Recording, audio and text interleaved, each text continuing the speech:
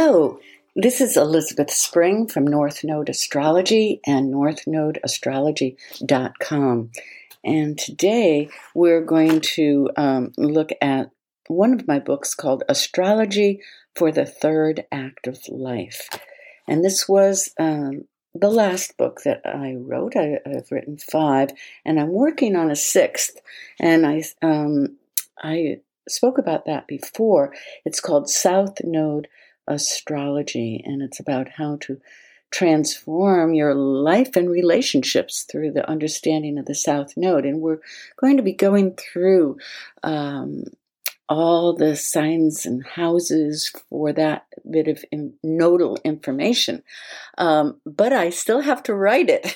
So there may be a little bit of delay here in some of the podcasts that are coming out. But as soon as I get the first chunk written on the Aries South Node, I will be reading that to you.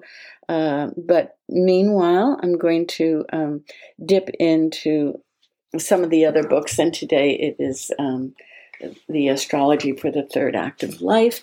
And if you want to find out more information, Amazon has it, and it has it in paperback and Kindle and Audible.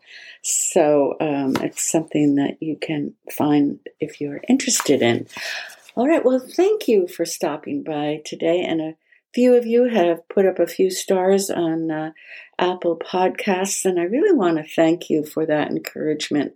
I don't have a really good way yet of communicating with listeners, so sometimes those little things mean a lot to me. So thanks for doing that, and let's jump in for today.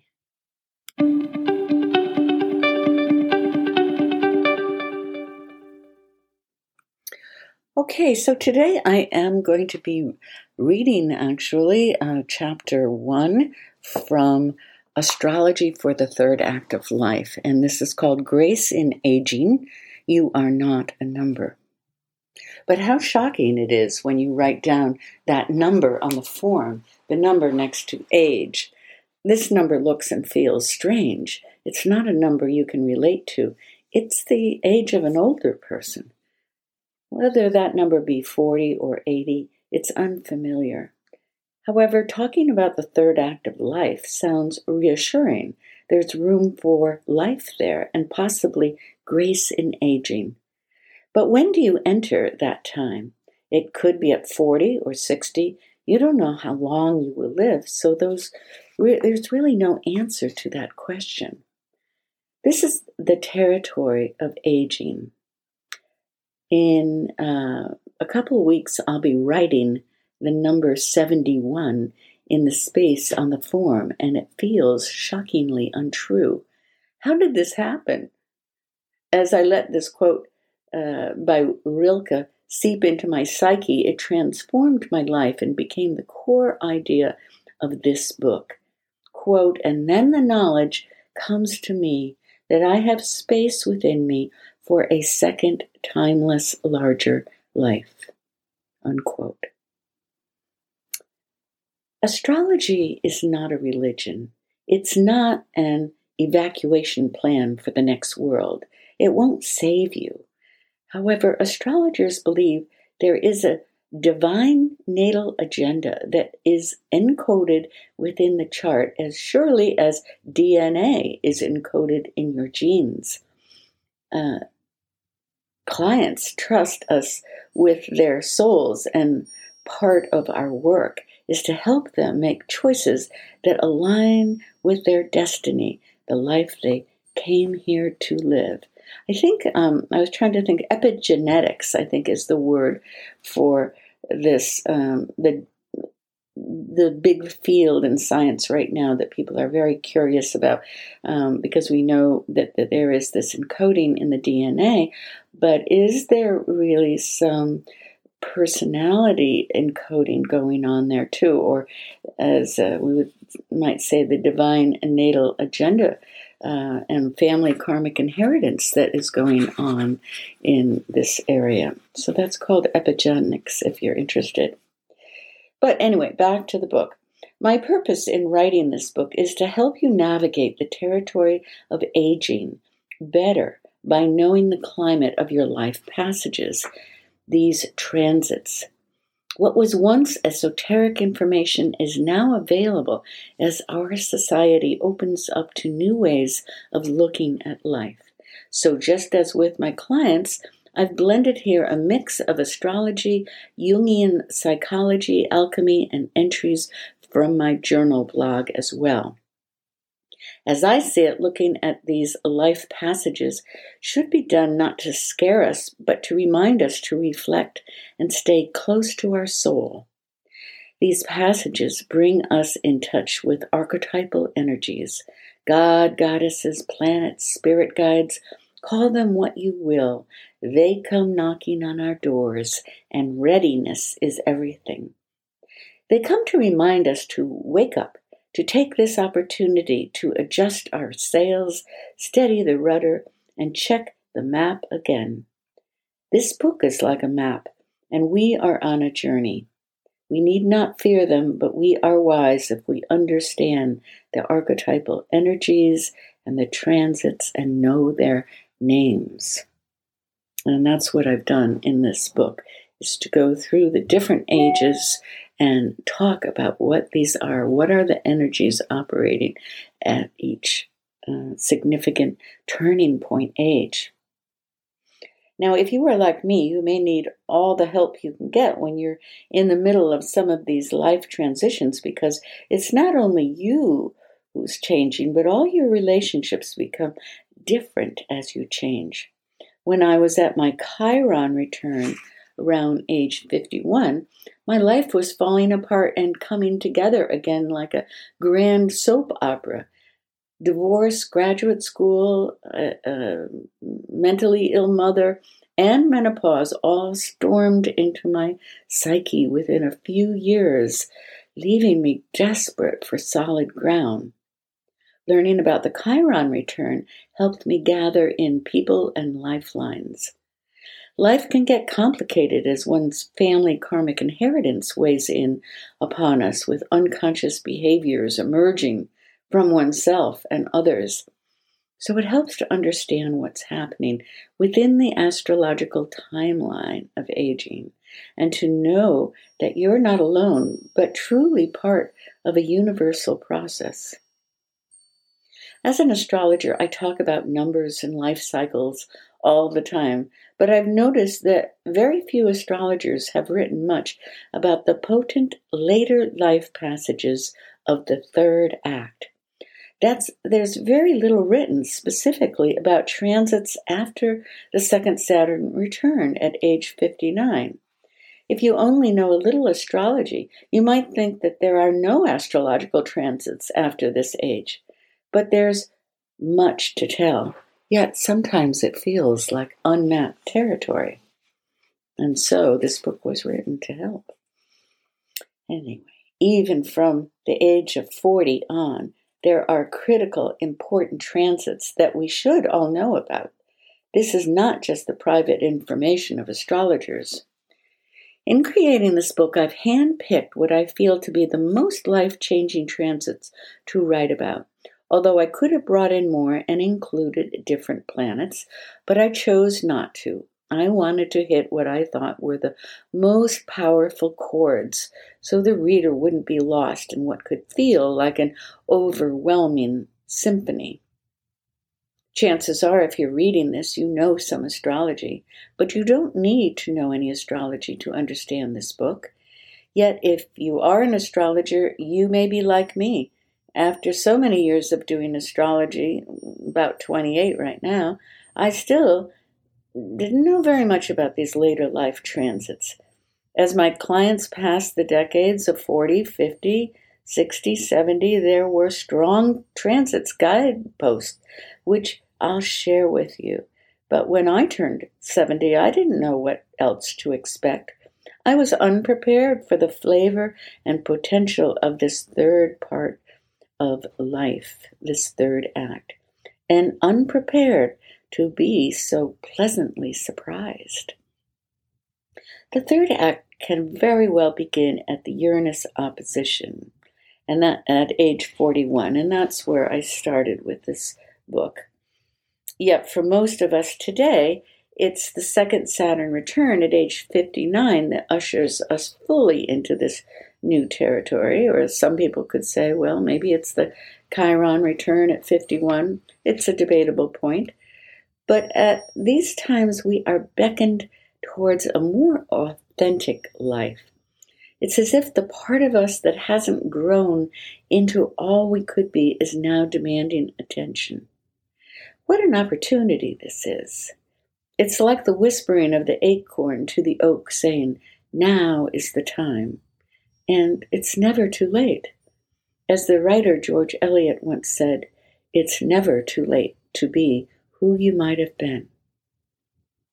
These years of the third act are the years that give us a chance to deepen and connect with our soul. They give us the time to bring the threads of the first two acts of our life together and truly become our authentic self. The first two acts were mostly about survival and making one's impress on the world. We were bound more by no than by yes then, by what we couldn't do than what we could do.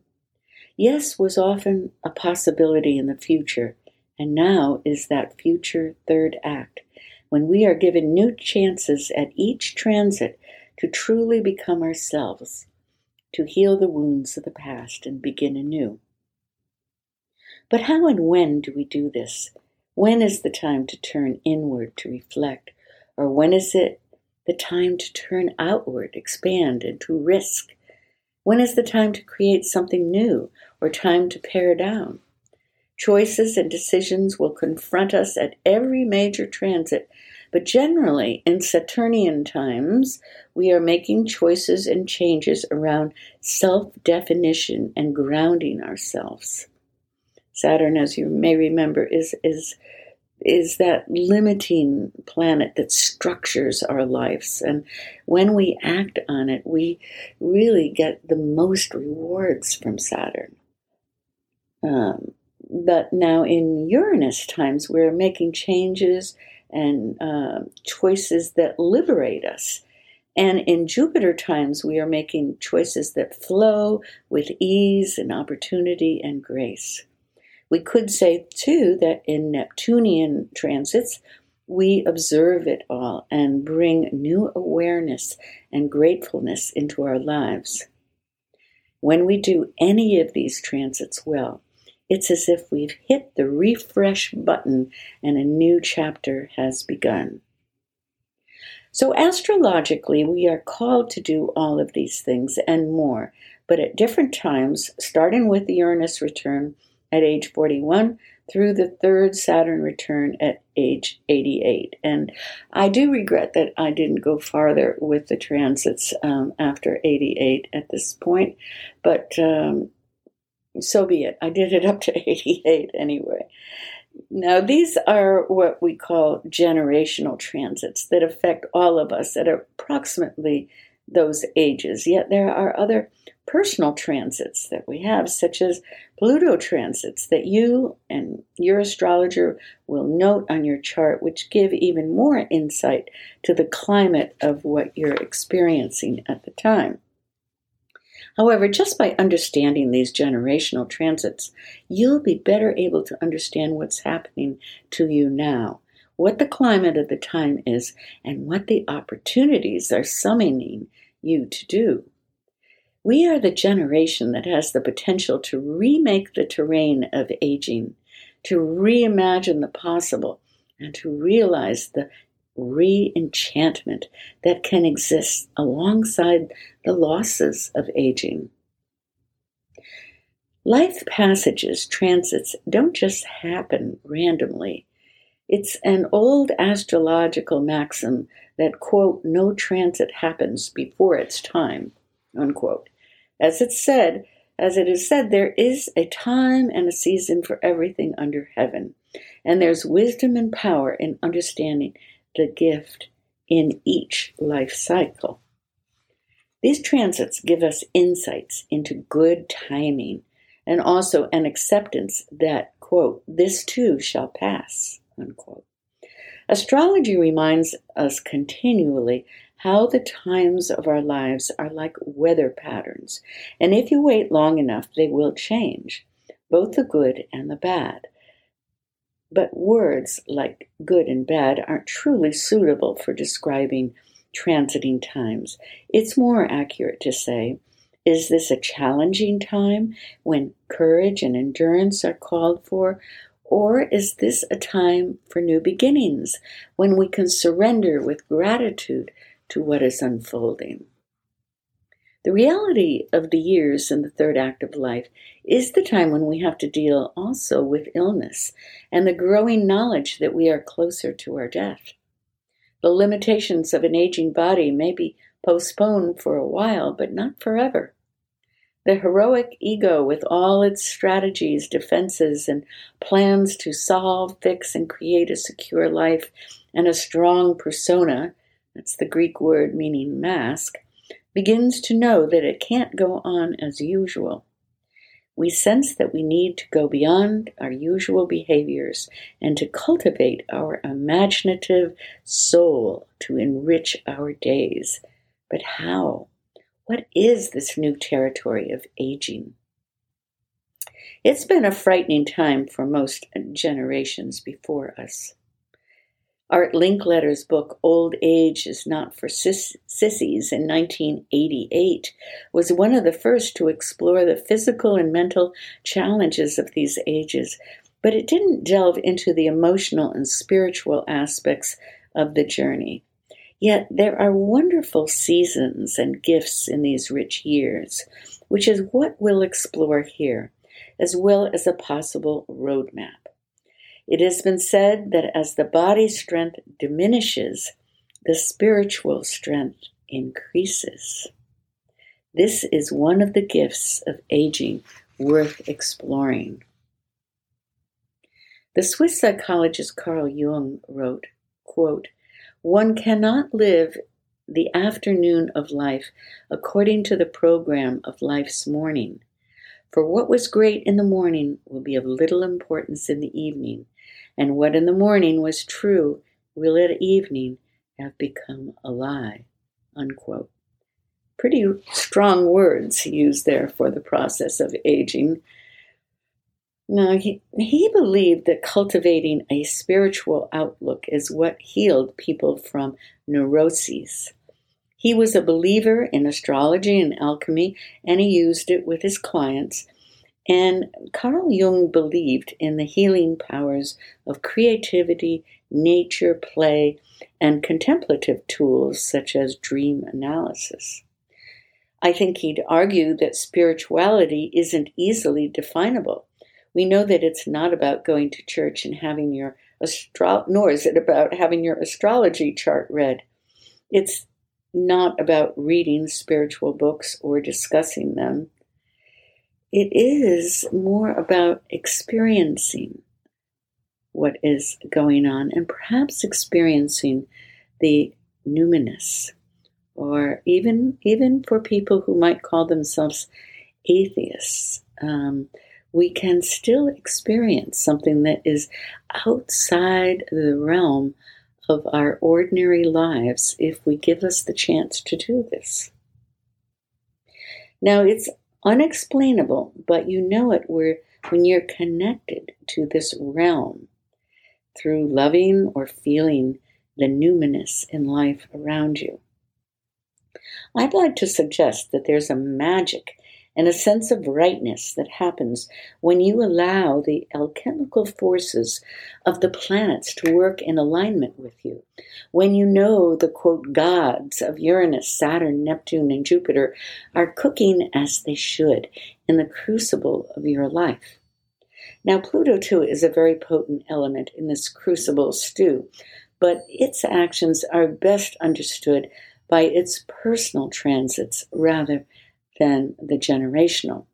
So this book, The Astrology for the Third Act of Life, is like a small alchemical cookbook where you'll be learning to turn the base metal of lead, of Saturn, into the gold of your life.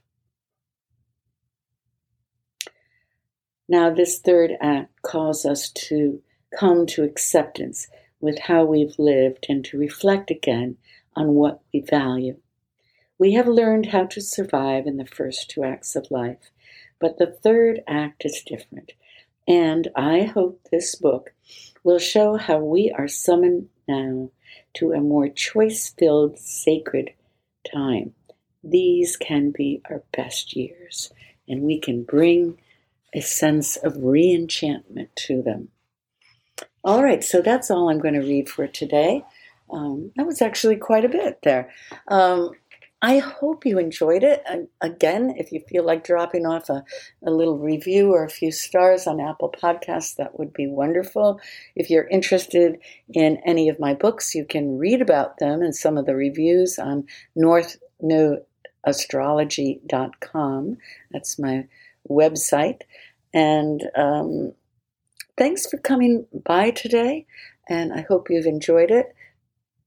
That's all for now. Bye-bye.